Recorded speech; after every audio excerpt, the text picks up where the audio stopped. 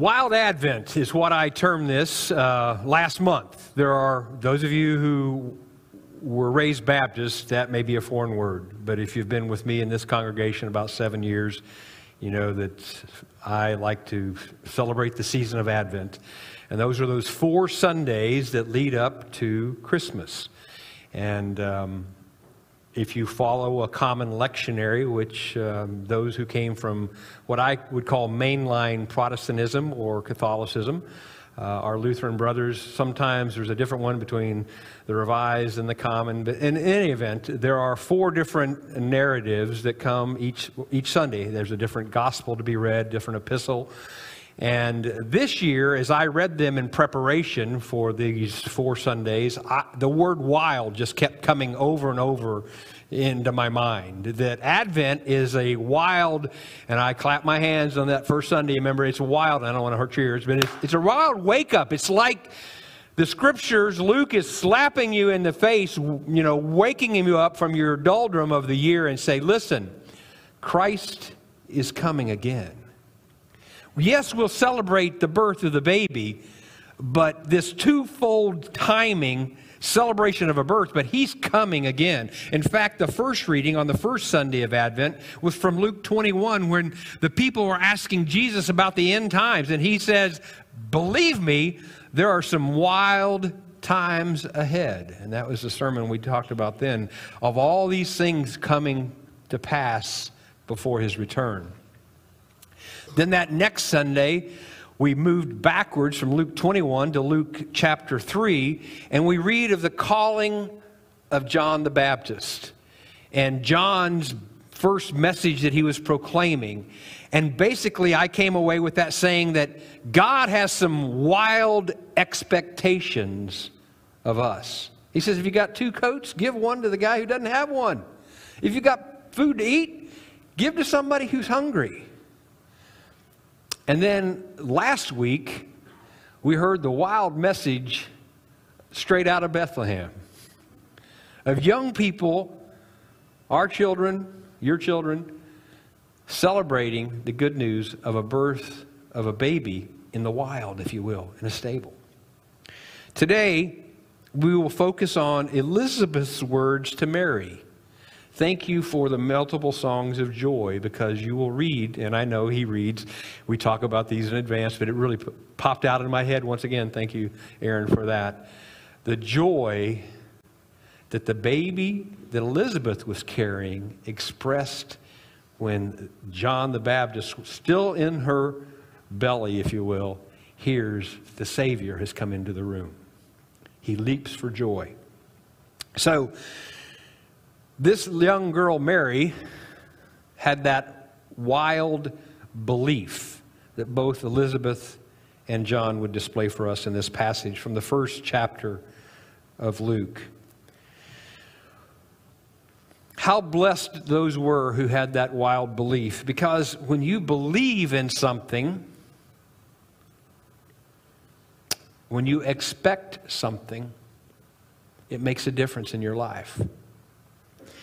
Now, I had a video I was going to show, but my mom didn't even, my mom is here nowadays, so I guess I could have run this by her, but I didn't.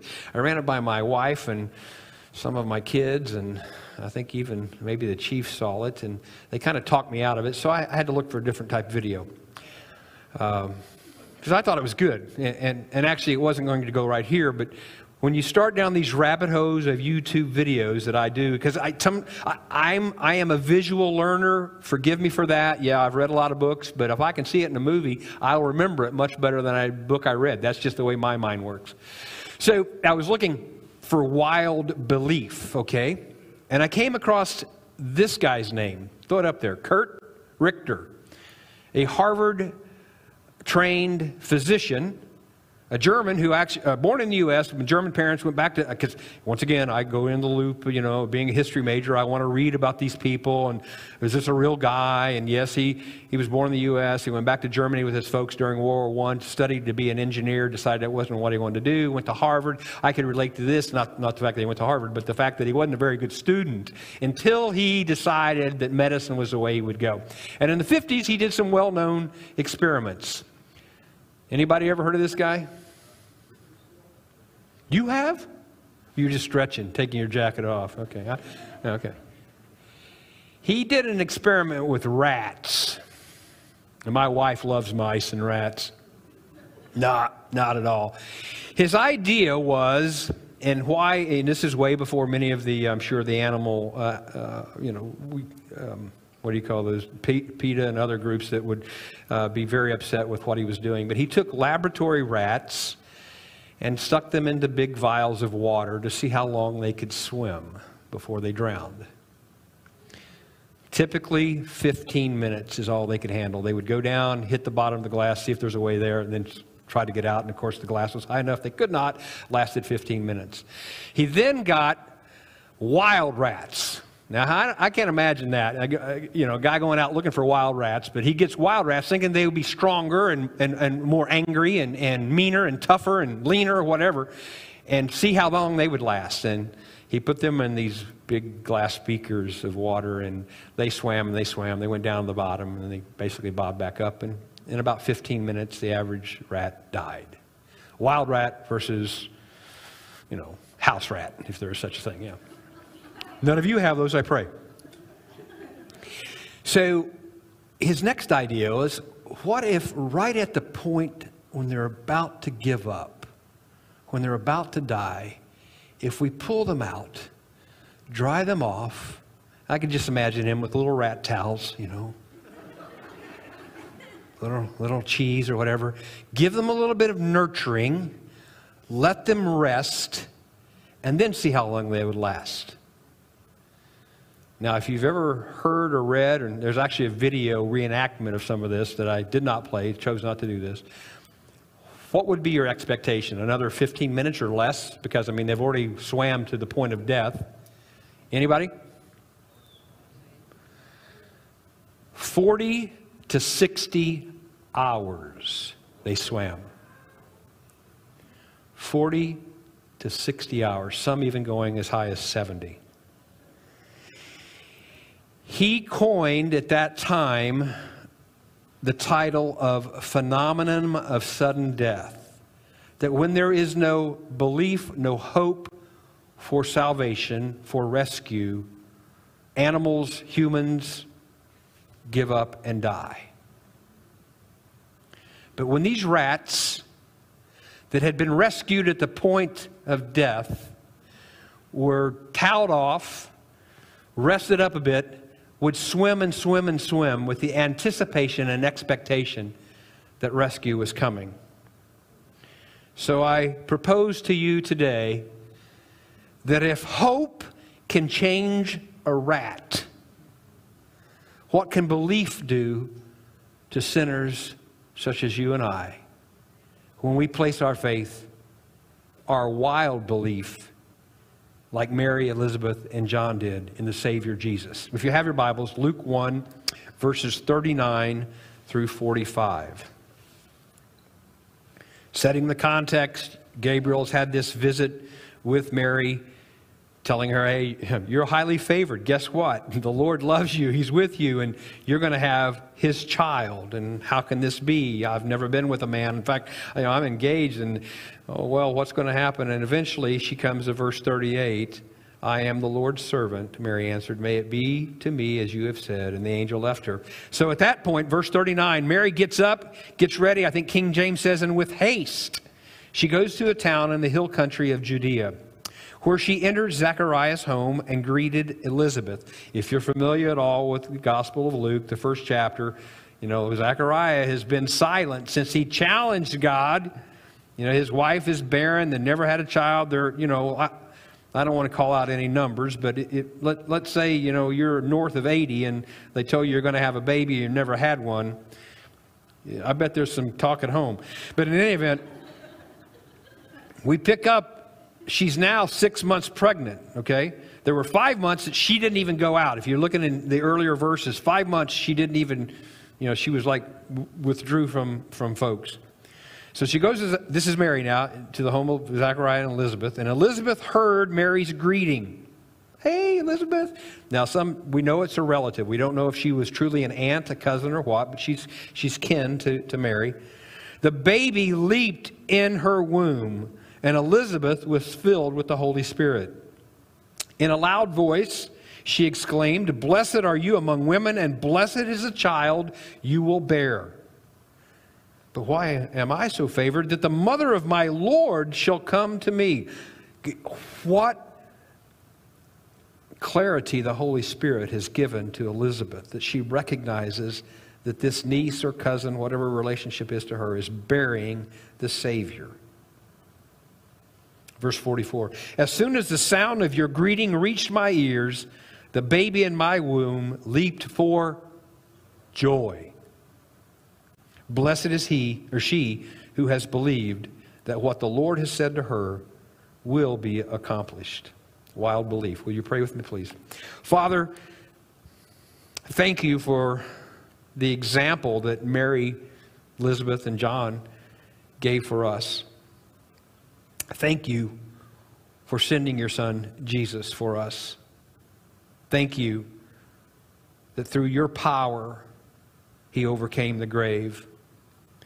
Thank you for this chance we have to remember, to honor, to recalibrate ourselves at times, to live with that joy, to live out a wild belief that you would come to this earth, allow your son to die for me, and that through faith in him we will be together again, and never shall we experience pain or suffering again, because we will be in paradise with you. So Lord, today as we celebrate the Savior of the world, speak to us through these words, these themes of belief, and something that many of us would be so afraid to step forward. Help us to be like Mary, to be like Elizabeth, and jump like John. This I pray in Jesus' name. Amen. We pick up, as I said, after Gabriel's visit to Mary. And after hearing the wild news, she displays wild belief and seeks after confirmation of the miracle that she has been told that she's going to be the mother of the Savior. She goes to her cousin, as I said, maybe her aunt, in her 6th month, and she's looking for comfort, some confirmation, some clarity in, hey, I just had an angel visit me. I got to tell you about this. And she gets that in these verses. We read that she left in haste, in a hurry, quick, got out of town. But to where?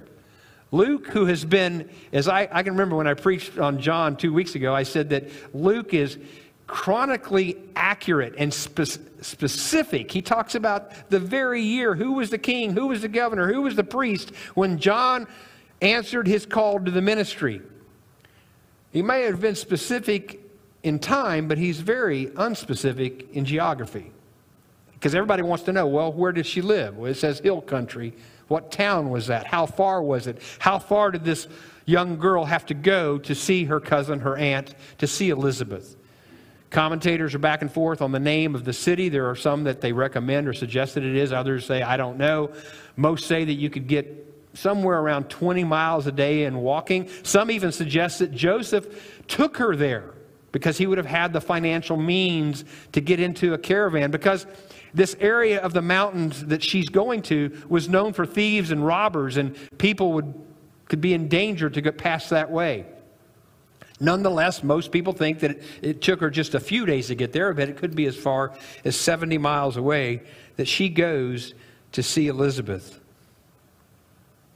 My takeaway from this part of the verse, and not knowing exactly, is that the long journey to Bethlehem on a donkey, that 70 or 80 mile ride from Nazareth to Bethlehem, began way before they got on that donkey. She took a journey to even confirm what the Lord had told her. She always took that wild leap of faith. And that's our first point this morning. Wild leap. How about you? What's the greatest leap of faith you have ever taken? Only because you're on the front row. Leaving a church in Houston to come here? I mean, that's a pretty big one. Although, I don't know if I want to make that drive every Sunday, but I mean, coming to us, we're glad that Aaron and your family came, and we're being blessed by it. But we all have had wild leaps of faith, or at least the opportunity to make wild leaps of faith. Right? Mm-hmm. At some point, you joined this church or decided to come here. That was a leap for some of you. If you came from another denomination, I can remember, just about 2 years ago, we baptized a little girl that was Muslim. That's a wild leap, to say goodbye to your family because you are now following a faith that family would be in total disagreement of. For me, it was probably dropping out of Air Force ROTC. I said I would never be in the Air Force. That's a bunch of Mickey Mouse stuff. Told me I couldn't be a pilot. I didn't want to be one anyway, all of a sudden. So I changed majors from engineering, electrical engineering, to history, and kept working out this idea that the Lord might be calling me to the ministry. And after that big leap, none of them were really that hard again, because that was a pretty big leap for me. Nothing like telling your state police daddy that you're going to be a preacher, when he didn't have a lot of value for preachers. So, yeah, that's a story for another day. Yours might not have been a career change. It might have been a location change. In fact, I think Pierce and Dan and I were talking about, and you guys can just shake your heads and say, yeah, that's right, because I heard it somewhere, somebody that recently moved to San Antonio because of a church. They came because of a church. Sadly, it was not First Baptist Church Helotes. Although my mom and sister are probably going to join eventually, and they came, and I said, that's a hard way to get members, to move your mom and sister to get them to join the church. But hey, if it's what it takes, we'll keep doing that. But what a leap of faith to join, to leave your home you're living in and your job, perhaps your livelihood. And I know many people can, they can telework or whatever, but to move to another town because of the activity and the mission and the action going on in a church. They wanted to be a part. Leap out of faith. Now, some of you, and this is actually where I wanted to put the video about leaping, but I found another one. And I'm trying to see if he's here because, well, actually, I can just make it this way. This is about a guy named Luke. And, of course, it's from the Gospel of Luke, who decides that he would like to jump out of a perfectly good airplane. And those of us who do fly, I know, would you ever jump out of an airplane just for fun? You would? Oh, my. Would you do it without a parachute? Luke did, so let's show this video here.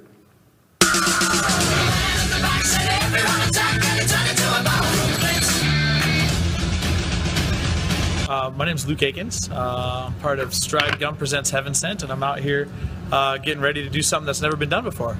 We're going to jump from 25,000 feet. We're going to do it without a parachute, and we're going to land in this awesomely designed net behind me.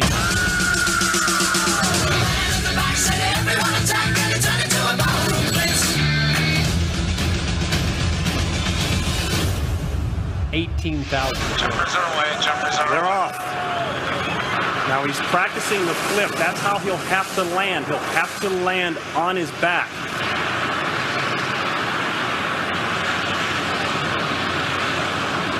There goes the oxygen mask. Now at 12,000 feet, he'll hear a beep in his helmet. That will tell him he's halfway home.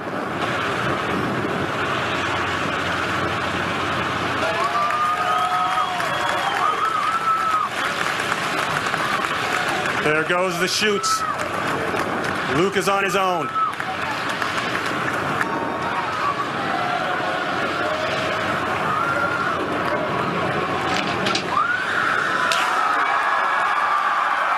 He's in.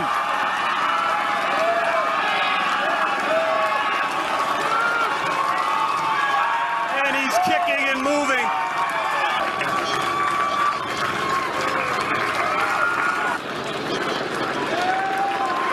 Of his team hits the floor. History made as he hugs his wife.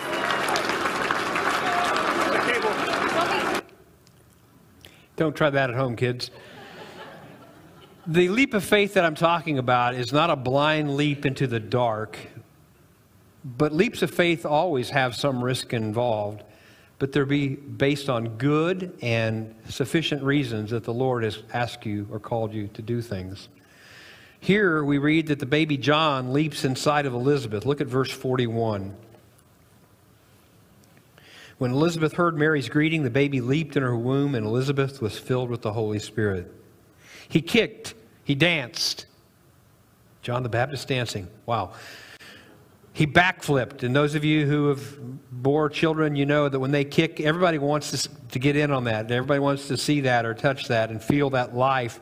And why does he do it? Verse 44 says, as soon as the sound of your greeting reached my ears, the baby in my womb leaped for joy. When's the last time you leapt for joy?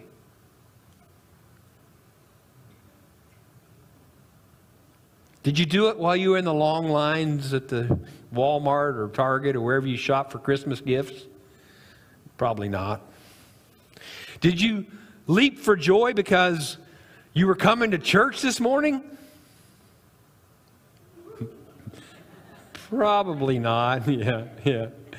But when you see children coming to church, when you see kids lining up here like they did last week for the performance, there's a spring in their step, a skip and a hop, a jump that is excited because, one, they're getting to do something.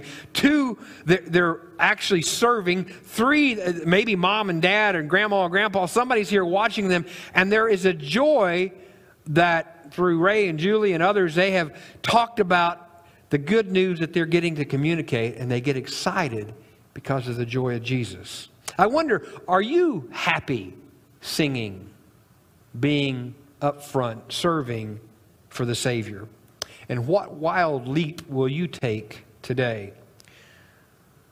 Mary's statement, or Elizabeth's statement to Mary says, blessed are you among women, verse 42. In fact, many commentators want to pause on the fact that it's with a loud voice she exclaimed. Some say perhaps she had not spoken. You know, the story of her husband, who not until, in fact, later chapters you'll know that when John is named is the first time he speaks after he had been muted, when he challenged basically the fact that his wife was going to have a baby. But she speaks loudly and says, blessed among women, not above women, but among women are you, and blessed is the child. Elizabeth confirms that Mary's visit has even blessed her. And I read one view this week that what a statement that was. If you had waited your entire life to have a child, and you're way past the age of childbearing years, and somehow, some way, God empowers and blesses you to have a child, and you even know that it's going to be a boy, because that boy is going to have a part in proclaiming the Savior. How could anything you want to say bless you beyond that? But Elizabeth says, you have blessed me by being here today. This visit blesses her, just as this scripture should be blessing us today and causing us to take those wild leaps. And finally, as we look at this passage, wild accomplishments. Wild accomplishments.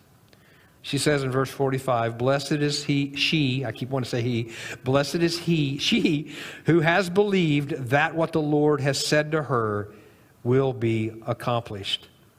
Those of you who have recently applied for a job, one of the number one questions they like to ask you is, what is your greatest accomplishment? Or what was your greatest accomplishment in your last job? Anybody interview for a job recently? I mean, that's like the standard question. So I was asking that to Brenda even this morning, what is your greatest accomplishment you've ever had? And, she's being deeply theological. The greatest is yet to come. That's probably more philosophical than theological. Then we said our kids, and I don't know, whatever, you be academic or professional or financial, all these kind of accomplishments. And then, I didn't let her know where I was trying to go with this sermon, because sometimes, remember there was a day I would always preach them to you before we came. So the entire sermon, she's like yawning because she's heard it all before. As many of you are yawning right now. But what is your greatest accomplishment? In fact, I looked these up. Here are some of the greatest accomplishments that, this is the top thing when you Google. One guy, and I'm not going to give you all their names, planted an entire forest. That's a pretty big accomplishment. And then they talked about 3 or 4 different people's names who you would know who created some sort of vaccine, whether it be, creating a smallpox vaccine or inventing penicillin or whatever. Everybody probably knows this guy, but maybe your greatest accomplishment was walking on the moon. And I know that's a joke. Those of you who have ever, I can't remember what comedian used to always use it, that if you've ever been in a conversation with Neil Armstrong, he always throws down that one. I got a new car. I walked on the moon. Always a Trump, I walked on the moon. How about mapping the human gene, understanding more about our genetics? Building the printing press. Inventing the internet. I know there's a lot of arguments on who. A lot of people claim that. Maybe that wasn't a accomplishment either for some of you to say. Harnessing wind and solar power. If you did any of those jobs, I guess probably you don't have to interview for other jobs now. But what would Mary, Elizabeth, and John say that their greatest accomplishments would be? Giving birth to the Savior, giving birth to the forerunner of the Lord, or being the one who is the voice crying in the wilderness saying, repent? Well, those are all excellent expressions of wild belief.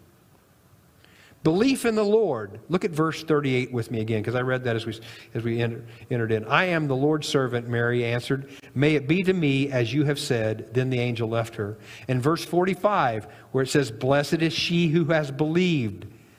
Those lead to wild accomplishments. When you will believe in what God has in store for you, that is the greatest accomplishment you will do. Because believing in Him, faith in Him is what brings salvation. Believing in what the Lord has said will cause you to do wild things. It will cause you to love the lost. It will cause you to share hope with the homeless. It will cause you to feed the hungry and to offer the gospel to a lost world. Being prepared in these wild times that we talked about 3 weeks ago, following through on God's wild expectations that John says there's something that you should and can be doing. We must exercise the joy of leaping with the wild belief that Jesus saves. Now, as a postscript to this sermon, it was the reading that Ginger did. This next set of verses, in fact, most churches will read this or may not read this. This is included in the lectionary for today, verses 46 through 55, is referred to as Mary's song, the Magnificat. Jack, you probably know. I think my Latin is terrible. I mean, I maybe 2 or 3 words. I took French, but that is the Latin word, magnify. Magnificant, like in something probably with a verb like I am, like oton or something like that. It eventually gets to like dominon, which is my blending of the word God. But I magnify the Lord is what she's saying. And this passage, this Mary song, if you don't know, has been prohibited throughout history at different times. It was considered a radical, revolutionary way of thinking. The British banned it from being read in India. Gandhi wanted it read, and I could not track that one down. I've always heard that, but I couldn't find it in any historical document. But Gandhi wanted that read when they changed over from British rule to self-governing end of India. Guatemala, their leadership in the 80s refused to have it read in churches or allowed to be read in churches because it somehow could bring revolt and riot to the poor, because you'll see in it some very powerful words. It is a restatement of basically 12 Old Testament texts. It is a restatement of Hannah's song in 1 Samuel as she is singing about her son Samuel. And then some commentators would say, well, how could a little poor girl Jewish girl know these verses. It says something to us who believe in the inspired Word of God, and the fact that Mary did say this to the training and the biblical understanding that was placed in children in her day. Just as some of our children could probably list more scripture than some of the senior people in here, if you've been trained in the Word.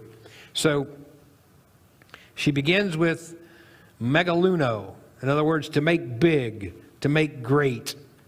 And here we go. Let me read this for you. In fact, I said it to the guys this week in my office. This could be your song. Think about it if you inserted your name. And Bill, Cliff, Lou, Pierce, Dan, Mary, Karen, whoever. And Mary said, "My soul glorifies the Lord, and my spirit rejoices in God my Savior, for he has been mindful of the humble state of his servant. From now on, all generations will call me blessed." Now, yes, we know her as the mother of the Lord, but all generations that know that we have been honored and loved by Christ to come and die for us, they could call us blessed as well. "For the Mighty One has done great things for me. Holy is his name. His mercy extends to those who fear him from generation to generation. He has performed mighty deeds with his arm. He has scattered those who were proud in their inmost thoughts. He has brought down rulers from their thrones, but has lifted up the humble.